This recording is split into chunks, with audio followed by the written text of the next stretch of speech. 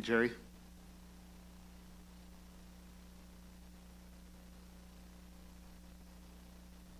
Today we are moving to King Jehoshaphat, also known as Jehoshaphat, also known as Jehoshaphat, in our study of the kings of Israel and Judah.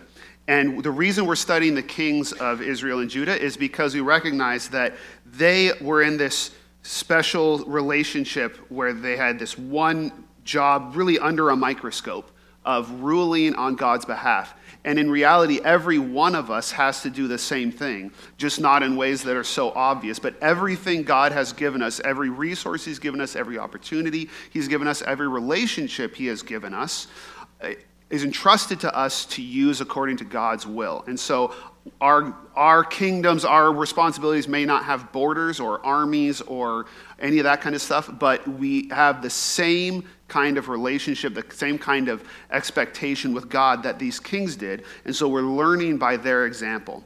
Last week, we looked at everybody's favorite king of Judah, Asa, and today we are looking at Jehoshaphat. And this sermon did not go the way I was expecting it to. It really didn't. Because, you plan out a series and you haven't researched all of the passages yet. And I really expected to talk a lot about the leap of faith this week. But it turns out I scoured my commentaries. I can't find any record that Jehoshaphat did any more jumping than any other king. So I don't know where he got that reputation as a jumper. I thought it was funny. He was not, biblically speaking, a jumper. He jumped no more than any other king, probably no less. But in reality, Jehoshaphat has a very important story because based on the amount of text he is given in the book of Chronicles, he is probably, we should expect to find, the best king of Judah. The most successful in defining success by what God expects of a king. And so this is a case, in the past we've been looking at the major mistakes that kings have made. Today we're going to get to see a major success in the story of King Jehoshaphat. So first let's give ourselves a little bit of context. So Rehoboam on the gold line, that's Judah. Rehoboam is the son of Solomon, and his son Abijah, and then his son Asa that we talked about last week, and then Jehoshaphat inherited the crown from him. Notice a nice straight line, easy succession in the line of David. Israel's had a harder go of it. The northern kingdom is in red. You'll notice they've had a lot more kings because they've had a lot more assassinations. But they finally reached some stability when Omri assassinated Zimri, who had assassinated Elah, and Omri didn't get assassinated. He held on and was able to actually give the kingdom, the northern kingdom of Israel, to his son Ahab. And because they had, they went for a while without an assassination, they're actually able to build up Israel, to the northern kingdom, to the strongest it's been in its history. And so, if you remember, there was a lot of animosity between these two kingdoms. So Jehoshaphat is taking the throne during a time when he has a major threat immediately on his northern border. And so that's going to be the first thing that he has to deal with. So it tells us, Asa's son Jehoshaphat became king in his place and strengthened himself against Israel. He stationed troops in every fortified city of Judah and set garrisons in the land of Judah and in the cities of Ephraim that his father Asa had captured.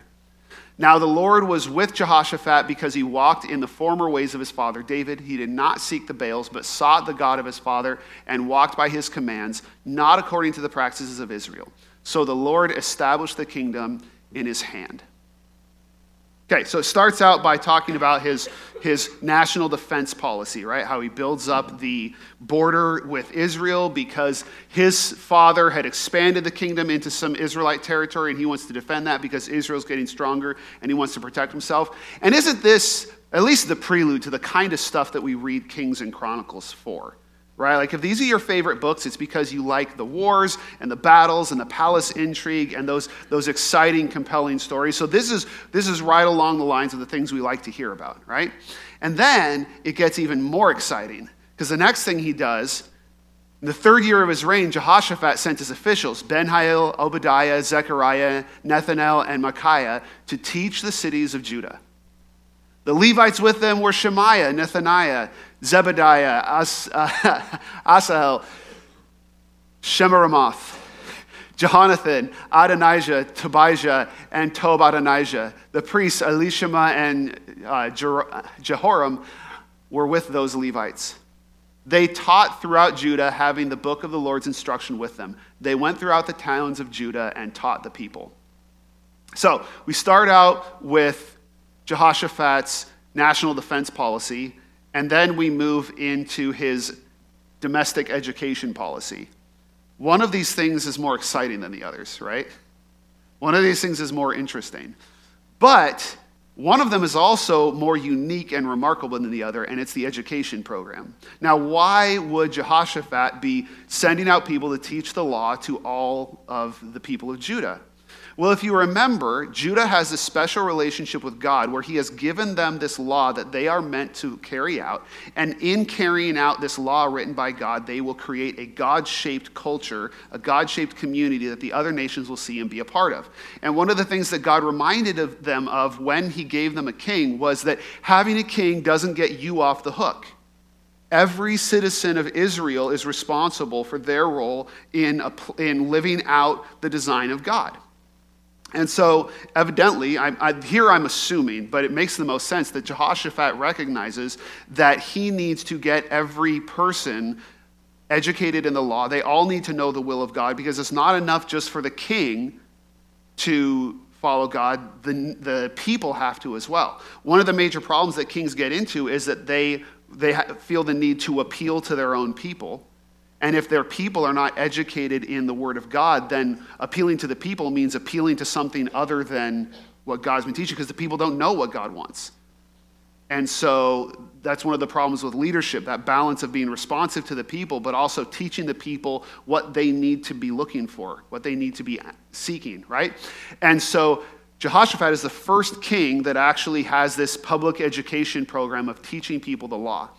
And so in his opening policy, he has these two things that he's doing that are kind of parallel, these two approaches to solving the challenges of his kingdom. On the one hand, he built up Judah's defenses, and on the other hand, he built up their devotion to God. Now, those may seem completely unrelated, but if you're a king of Judah and you've paid attention to the law of Moses, you recognize that those are not unrelated. And you see this very quickly because in the next verse, Chronicles tells us how Jehoshaphat's neighbors responded to Israel, or to Judah, and notice what they're reacting to. It says, the fear of the Lord fell on all the kingdoms of the land surrounding Judah, so that they did not go to war against Jehoshaphat. Some Philistines brought Jehoshaphat gifts and silver as tribute, and the Arabs brought him flocks, 7,700 rams and 7,700 goats. Notice, it's not the fear of Jehoshaphat. It's not the fear of Jehoshaphat's armies or his walls or his fortifications. It's the fear of the Lord. Now, why would they be especially fearful of the Lord? Or especially, that word fear can also mean respect. Like the analogy that I've heard that's good is like fear of electricity. Like it doesn't mean you're constantly afraid of electricity, but you're not going to go shoving your finger in a socket because you know it's dangerous. It's valuable, it's helpful, it's also dangerous, so you respect it. Right? Same kind of attitude here. But why are they especially fearful of the Lord here? God hasn't done any miraculous victories in a while. So why are they fearful? They're fearful not because God has done anything recently, but because Judah has gotten closer to Yahweh recently. See, you only really have to be afraid of Yahweh if you're one of the neighboring kingdoms if Israel is on good terms with him. If Israel is on, or Judah is on bad terms with Yahweh, you don't got to worry about Yahweh because he's not going to help them. Right? In fact, he might actually be using you to punish them because they are not faithful. So what's happening, in a way, if you grew up with siblings, like Judah's hiding behind mom. Right? Like Judah is close with Yahweh. Like, okay, when they're close with Yahweh, we can't touch them because they respect Yahweh. They respect the God of Israel. So between the fortifications and teaching people to obey God, the one that actually intimidates their neighbors and creates peace is how close they are with their God. So Judah experienced peace because of their devotion, which is surprising. You would think that peace comes at the point of a sword. or from hiding behind big walls. So Jehoshaphat, like his father, has a really good start. Then Jehoshaphat makes a very, very poor choice that will have very bad consequences for several generations, because he's got a wealthy kingdom now. He's got a prosperous kingdom, but it's not as prosperous or as powerful as his northern neighbor. And Jehoshaphat, I don't know, maybe he was also just an idealist and he wanted to create peace where there had been war in the past. I don't know what his motivation was, but whatever the motivation was, it drove him to make a bad decision. Jehoshaphat had riches and honor and abundance, and he made an alliance with Ahab through marriage. Okay, so Jehoshaphat marries his son Jehoram to Ahab's daughter Athaliah, okay, which is not technically wrong based on the laws that we had talked about before, because these are all Israelites, right? They're allowed to marry other Israelites. Although, if you want to marry an Israelite, Ahab's family may not be the best choice. Because this is what the book of Kings tells us about King Ahab. Ahab, son of Omri, did what was evil in the Lord's sight more than all who were before him. He married Jezebel, the daughter of Ethbaal, king of the Sidonians, and then proceeded to serve Baal and bow in worship to him. He set up an altar for Baal in the temple of Baal that he had built in Samaria. Ahab also made an Asherah pole. Ahab did more to anger the Lord God of Israel than all the kings of Israel who were before him. Ahab is like the inverse of Solomon, because Omri built the kingdom, Ahab took over and built it up and built a temple, but he built it to Baal instead of God. So as wise as Solomon was, Ahab is evil and unwise and worshiping other gods, right? So this is the family that Jehoshaphat marries the line of David into for the sake of this alliance. And apparently, Jehoshaphat he's naive or gullible or something. Maybe because he has a blind spot for Ahab and Ahab's son later. Because he goes up to visit Ahab, and after some years, and Ahab slaughters a whole bunch of animals, and he persuaded Jehoshaphat to attack Ramoth-Gilead. For Israel's king Ahab asked Judah's king Jehoshaphat, "Will you go with me to Ramoth-Gilead?" And he replied to him, "I am as you are, my people as your people. We will go with you into battle." And he decides, we're allies, we're in-laws, and we'll go to war whenever you go to war. That's the kind of alliance that he builds with a person like Ahab. So he sought security through a military alliance, and as we'll find, it almost killed him, because first foolish decision, marry into Ahab's family. Second foolish decision, go to war when Ahab tells you go to war. Third foolish decision, when Ahab makes a really weird suggestion, he goes along with it. So the king of Israel said to Jehoshaphat, "I will disguise myself and go into battle, but you wear your royal attire." So the king of Israel disguised himself and they went into battle. Does that sound like a normal request to you? Anybody feel like something fishy might be going on? Right? If you're going into battle with another king and the king says, "I'm going to go in disguise, but you put on your best duds." Now, we don't know exactly what Ahab knew at the time, but it seems very likely, the way the story is told, that Ahab knew the very next thing that we're told in the story, which is that the king of Aram had ordered his chariot commanders, "Do not fight with anyone at all except the king of Israel." So who are they going to think Jehoshaphat is? The king of Israel. Now, Ahab is explicitly trying to evade a prophecy that God has given that he's going to die. So he's actually trying to get the prophecy to fall on Jehoshaphat because God is like susceptible to those kind of hijinks, I guess is his thought. But instead, when the chariot commanders saw Jehoshaphat, they shouted, "He must be the king of Israel." So they turned to attack him, but Jehoshaphat cried out and the Lord helped him. God drew them away from him. And then some random arrow hits Ahab in the back and he dies like God said he would, even though he was in disguise. So you can't actually pull one over on God that easily. But Jehoshaphat has gone into a bad war and almost gets himself killed because he has this blind spot for Ahab. He's like, sure, you can trust that any king of God's people is going to be on the up and up, right? I don't know if that was his reasoning, but whatever it was bad, and it almost killed him. Now, here's the test, because Jehoshaphat's dad did something unwise, and when he came home, he was confronted by a prophet who called him out on it, and Asa doubled down. He threw the prophet in jail, and he said, and he just stuck with that policy. After 35 years of faithfulness, he made one mistake, and he just stuck with it Maybe he was unwilling to admit it was a mistake, but he just stuck with that policy for the next 6 years of his life, and he ended up dying from athlete's foot or some foot malady that God would have cured him for, but he didn't ask for help. Right? So not a good end. And the question is, how is Jehoshaphat going to react? Because now a prophet is going to confront him. King Jehoshaphat of Judah returned to his home in Jerusalem in peace. Then Jehu, son of the seer Hanani, went out to confront him and said to King Jehoshaphat, "Do you help the wicked and love those who hate the Lord? Because of this, the Lord's wrath is on you. However, some good is found in you, for you have eradicated the Asherah poles from the land and have determined in your heart to seek God." So that was the wrong move, and that provoked God's wrath. But there's still a chance for you.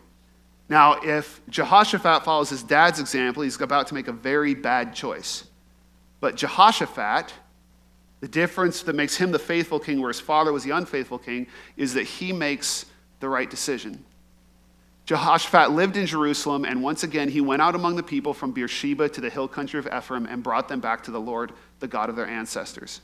He appointed judges in all the fortified cities of the land of Judah, city by city. Then he said to the judges, "Consider what you are doing, for you do not judge for a man, but for the Lord, who is with you in the matter of judgment. And now may the terror of the Lord be on you. Watch what you do, for there is no injustice or partiality or taking of bribes with the Lord our God." Jehoshaphat also appointed in Jerusalem some of the Levites and priests and some of the Israelite family heads for deciding the Lord's will and for settling disputes of the residents of Jerusalem. This is where we ought to really admire Jehoshaphat, because he gets confronted with a major mistake, and instead of a prideful reaction, he goes home and he refocuses on the basics. Evidently, while he was off gallivanting, worship of idols had rekindled, and so he goes out and he pulls the people back and reminds them to only worship Yahweh. And then, apparently, there's also been problems in their justice system. And so he sends out new judges and he appoints people of integrity and he teaches them what integrity means, and he holds them to that, to make judgments that honor God and to remember that they are judging on God's behalf, not on the behalf of people. And so he goes back to the basics of, is my kingdom a godly kingdom? I don't know the Bible does not tell us very often what's going on in somebody's head. It seems to me, what I would read into this, or project into it, however you want to look at it, it seems to me like Jehoshaphat recognizes things got off track. I'm going to go back to the basics and I'm going to build it back up again the right way. I'm going to focus on the essentials, on the day-to-day stuff. So Jehoshaphat rededicated himself to serving God with integrity. And again, this is the first time that we really see a king doing this, where he gets involved in the appointing of judges. Solomon did this, but Solomon actually just redistricted everything to give him better control and more slave labor. But Jehoshaphat specifically does this to make sure that the judges are being more godly, and are being more fair and being more just, which is his responsibility. And after this, Jehoshaphat faces one more challenge. He's going to face the same thing that defeated his father one more time. It says, after this, the Moabites, the Ammonites, together with some of the Menuhites, came to fight against Jehoshaphat. People came and told Jehoshaphat, "A vast number from beyond the Dead Sea and from Edom have come to fight against you. They are already in Hazanon Tamar." That is En-Gedi. En-Gedi, right? Jehoshaphat was afraid, and he resolved to seek the Lord. This is where everything is different. His father, after 35 years of faithfulness, resolved to seek an alliance, and he pawned the temple treasure to do that. Jehoshaphat proclaimed a fast for all Judah, and Judah responded by gathering to seek the Lord. They even came from all the cities of Judah to seek him. So not only is Jehoshaphat involved in this and approaching it the right way, but all of Judah is participating the same way. They're going along with him. Sometimes as a leader, when you want to do things the right way, that can be when you find the most resistance, right? Especially when you're leading just a nation, you want to do things the right but hard way. That can be what gets people's hackles up. And yet in this case, Judah goes with him.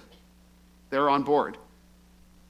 In the middle of the congregation, the Spirit of the Lord came on Jehaziel, and he said, "This is what the Lord says. Do not be afraid or discouraged because of this vast number, for the battle is not yours, but God's. Tomorrow go down against them. You will see them coming up the ascent of Ziz, and you will find them at the end of the valley facing the wilderness of Jeruel. You do not have to fight this battle. Position yourselves, stand still, and see the salvation of the Lord. He is with you, Judah and Jerusalem. Do not be afraid or discouraged. Tomorrow go out to face them, for the Lord is with you." So notice when they go to God, God responds by saying, "I am going to fight this battle for you." Now, most of the time when God fights their battle for them, he fights with them, right? Like they go into battle, but they just win when they didn't have the right numbers. But here he says, you're not even going to have to do anything. I've got this one completely. And so in the morning, when they got up early and went out to the wilderness of Tekoa, they were about to go out, and Jehoshaphat stood and said, "Hear me, Judah, and you inhabitants of Jerusalem. Believe in the Lord your God, and you will be established. Believe in his prophets, and you will succeed." Then he consulted with the people and appointed them to sing for the Lord and some to praise the splendor of his holiness. When they went out in front of the armed forces, they kept singing, "Give thanks to the Lord, for his faithful love endures forever." So what you should be visualizing is an army being led by the worship team.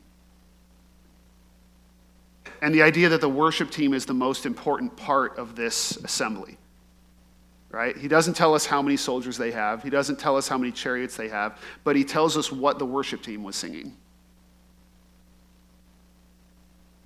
Because that's what was important. So when Judah was invaded, Jehoshaphat and Judah turned to God rather than to armies. Doesn't mean they didn't have an army. It doesn't mean they didn't send their army, but they relied on God, right? And this is what sets him apart. So what happened? It says the moment they began their shouts and praises, the Lord set an ambush against the Ammonites, Moabites, and the inhabitants of Mount Seir who came to fight against Judah, and they were defeated. So how does God set an ambush? Well, it says the Ammonites and Moabites turned against the inhabitants of Mount Seir and completely annihilated them. When they had finished with the inhabitants of Seir, they helped destroy each other. So they had a three-way alliance, and it broke down. So two of them annihilated the third one, and then the two left couldn't get along, so they fought each other, and they all just killed each other. Just this alliance imploded on itself before they even got to Jerusalem. When Judah came to the place overlooking the wilderness, they looked for the large army, but there were only corpses lying on the ground. Nobody had escaped. So, what we ought to be tracking with Jehoshaphat's career is that he has been following two policies from the beginning. He's had his national defense policy, and he's had his domestic education and justice policies. He's been looking at how do we defend ourselves with our army, and how do we build up a righteous citizenry who follows God. And when he relies on the national defense, things go poorly. But this confrontation, in this case, Jehoshaphat and all of the people with him go into battle the way God has told them they should. And it's ultimately none of his military defenses matter. They don't so much as pull a sword out of a sheath, right? Jehoshaphat prevailed because of Judah's faithfulness, not their strength. So in the end, what were Jehoshaphat's most important accomplishments? I wonder whether Jehoshaphat fancied himself to be a great warrior. Maybe he wanted to be a David-like warrior king, and maybe that's part of what tempted him into going to battle with Ahab. But Jehoshaphat fought one battle in his life, and he lost. And yet, he was one of the greatest kings that the people of Israel ever had, and it was because of his education policy. It was because of the way he built up their justice system. It was because of the boring stuff. The boring, everyday minutia of ruling that never makes it into the movies. That's his strength. Is in that everyday faithfulness to the mission of God. And so many other kings, even the great godly kings, end up neglecting that daily discipline of teaching righteousness and faithfulness to the people. One of the constant refrains of Kings and Chronicles is, this king did great things, but he didn't stop the idol worship.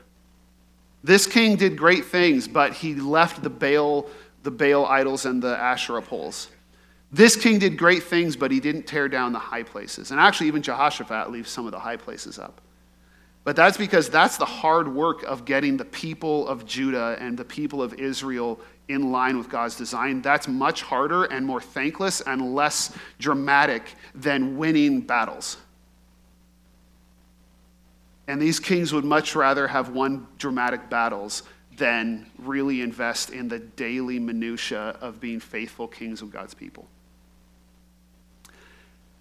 And as we turn from the story of Jehoshaphat to looking at our place in the kingdom of heaven, that's what I want us to remember, because the same thing applies to our own lives and our own journeys. We live in a culture that tells us that we are the main characters. I am the main character of the story. And so I expect to have dramatic things happen where I'm the hero and the victor, and it will be fulfilling to my self-image, right? I'll get to be as heroic as the people in the movies. Well, they don't make movies about day-to-day faithfulness because it's boring, right? We just watched, Casey and I have watched a couple musician biopics recently, and you know what? They hardly ever show them playing chords and scales and practicing guitar, right? Even though it's that practice and that training that actually makes them great musicians, but we get to find out all about their drinking and their great concerts and all that kind of stuff, right? Very little footage of working on scales, right? The thing is that faithfulness to God is the result of discipline, devotion, and diligence. There's your three words that start with the same letter. Discipline, devotion, and diligence.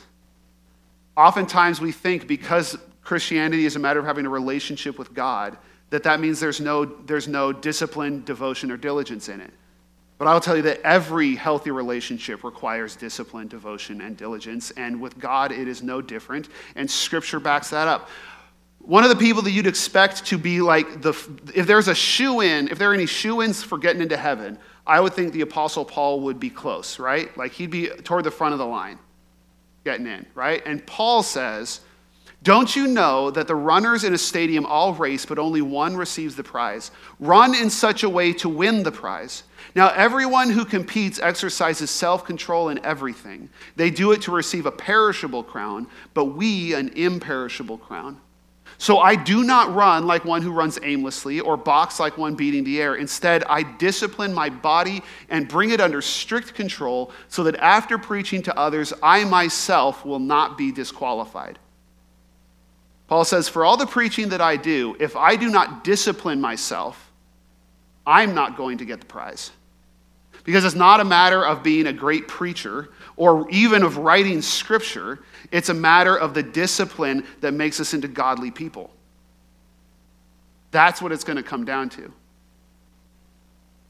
This is also what Paul is getting at when he talks about the armor of God. If you're familiar with the passage where Paul talks about the armor that we use to defend ourselves in our spiritual walk, he says, our struggle is not against flesh and blood, but against the rulers, against the authorities, against the cosmic powers of this darkness, against evil spiritual forces in the heavens. For this reason, take up the full armor of God so that you may be able to resist in the evil day, and having prepared everything, to take your stand. That armor that he's talking about was heavy. If you weren't wearing it when the enemy stormed into camp, you weren't going to wear it, right? You need help to put it on. So you have to be prepared for battle. And that's his whole emphasis. He's saying, you don't know when the battle's going to be, so you need to be preparing for it now.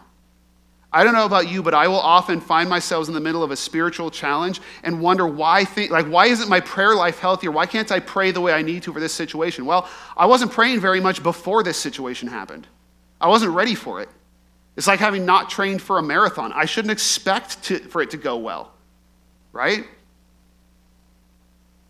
And so Paul is saying you need to put on your armor now. And he's talking about things like speaking the truth, your righteousness, being ready to spread the gospel, being faithful. He's talking about your salvation. He's talking about knowing the word of God, and he's talking about prayer. These are things that you need to be training with now so that you'll be ready when those confrontations happen.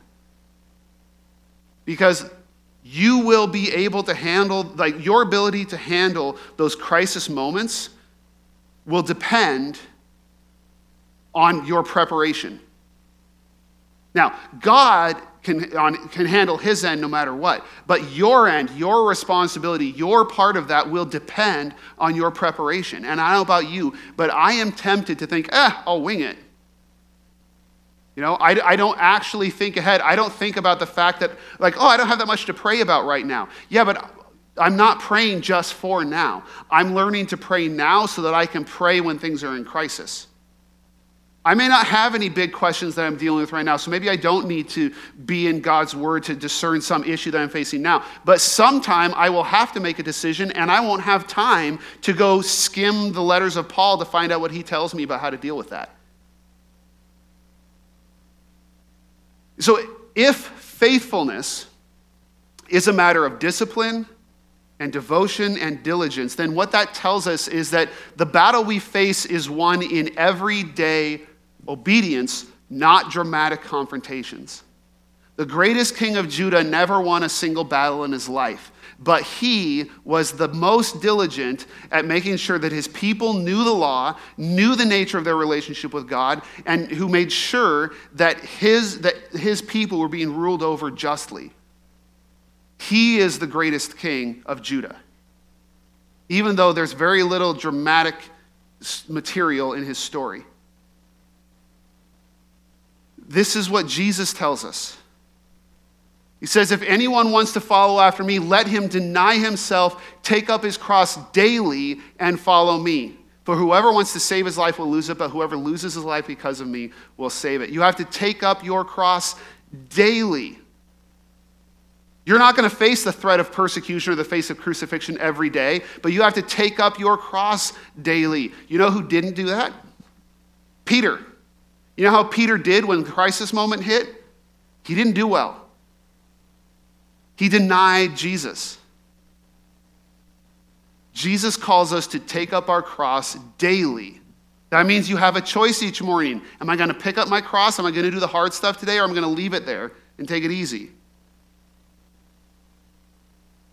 If you remember, we read this passage last week, and it really bears on this week as well. Jesus says, not everyone who says to me, Lord, Lord, will enter the kingdom of heaven, but only the one who does the will of my Father in heaven. On that day, many will say to me, Lord, Lord, didn't we prophesy in your name, drive out demons in your name, and do many miracles in your name? Then I will announce to them, I never knew you. Depart from me, you lawbreakers. I don't know about you, but I have never done anything so dramatic as legit prophesying, driving out demons, or doing obvious miracles. Right? I've never, nothing like that. I feel like I've seen God work through things that I've done, but I've never done anything big and dramatic like that, right? And yet there will be people who can point to those stories in their lives, and God will look at them and say, you didn't obey my Father. I don't know who you are. That's what Jesus is getting at, is that it's not a matter of what happens in those dramatic confrontations. One of the things Scripture teaches us is that God will give a leader a victory just because he needs his people to win that one, even though the king isn't right with God. Right? Sometimes God does what he needs to get his plan to move forward, and it's not always bad people fail, good people succeed. So just because you've had some victories, just because you've had some good things happen, doesn't mean that you are good with God. What God wants from you, he doesn't need people who can win big battles for him. He's got the battles covered. What he needs is people who do the daily work of obedience. And you know who I'm preaching to right now? I'm always preaching to myself, but especially right now, I am someone who will focus on the dramatic and ignore the mundane because it's not exciting and compelling and interesting. But that's what it all comes down to. Now that is difficult, and this may not sound super encouraging to you right now, and that's why I want to end with this point that Peter makes, right? Peter, the guy who had that very significant failure that got recorded in Scripture for all following generations to hear. Like, he's never going to meet a person in heaven who doesn't know the worst thing he did in his life, right? That's Peter. And he says this. He says that God gives us everything we need to be faithful. He says God gives us everything we need to be faithful. This is in 2 Peter. God's divine power has given us everything required for life and godliness through the knowledge of him who called us to his own glory and goodness. By these he has given us very great and precious promises so that through them you may share in the divine nature, escaping the corruption that is in the world because of evil desire. God has promised us everything we need to be the people that he calls us to be. What Peter is about to launch into a list of virtues that he wants the people to take on. Faithfulness, goodness, knowledge, self-control, endurance, godliness, brotherly affection, love. A pretty serious, heavy-hitting list of virtues. And he says, God has given you everything that you need to go on that journey of being made more like Christ. In fact, that is, to me, the more relieving part of the good news. Right? If the good news isn't true, then I don't actually have a reason to worry about hell, because it's the fact that I believe in Jesus and in God that I think that it matters whether I have a good relationship with him for eternity. But you know what's even better news is that God is not going to leave me where he found me. That's what makes me excited about knowing Jesus, is that I don't have to stay the kind of person that I've always been. I don't even have to stay the kind of person I am now. Right? God will continue to give us what we need to change, to be more faithful to him. So if you have heard what I've been saying, you're saying, I am not a Jehoshaphat. Like, I am not that, and I don't think I ever can be that. I will tell you that with Jesus Christ, you can be. And the church and this church is full of people who can testify that because of Jesus, I am not who I used to be, and the only way I can explain it is because of Jesus. And when we dedicate ourselves to that faithfulness to God, that's when the words of the prophet said to Judah can be said to us as well. The danger is we claim these words when they don't apply. But when we are seeking being obedient to God, that's when these words apply to us. Do not be afraid or discouraged because of this vast number, whatever it is that you're facing. For the battle is not yours, but God's. You do not have to fight this battle. Position yourselves, stand still, and see the salvation of the Lord. He is with you. That is the promise that we get from Scripture when we are faithful to him and we seek to do his will and be his kind of people. Amen? I'm going to ask the praise team to come up, and I'm going to ask you, what decision is God calling you to make today? Where is God prompting you in your heart to become a closer disciple of him? Maybe you have not made the decision to be a disciple of his. Maybe you haven't decided to follow Jesus. Today is the best day for you to do that. And if that's a decision you want to make, then we encourage you to come down during the song, come talk to me, or you can talk to us after the service. Maybe you realize that you have given your life to Jesus, but you haven't done a great job of that daily faithfulness. Well, that daily faithfulness, it comes from being daily in a relationship with God and being in relationship with God's people, because we do this together, right? Judah did that together. Jehoshaphat's job was to oversee how the how the Judahites supported each other. And we do that in this church as well. And so you can talk to us, you can grab that green card and join one of our small groups or our classes. And finally, we are each called to give back, and maybe you are feeling like you need an opportunity. God is calling you to serve others in some way. That's what that blue card is for. But whatever God is putting on your heart, I ask you to act on it today. Do not let this opportunity pass you by to act on the prompting of the Holy Spirit. Amen? So with that in mind, I invite you to stand for our final song.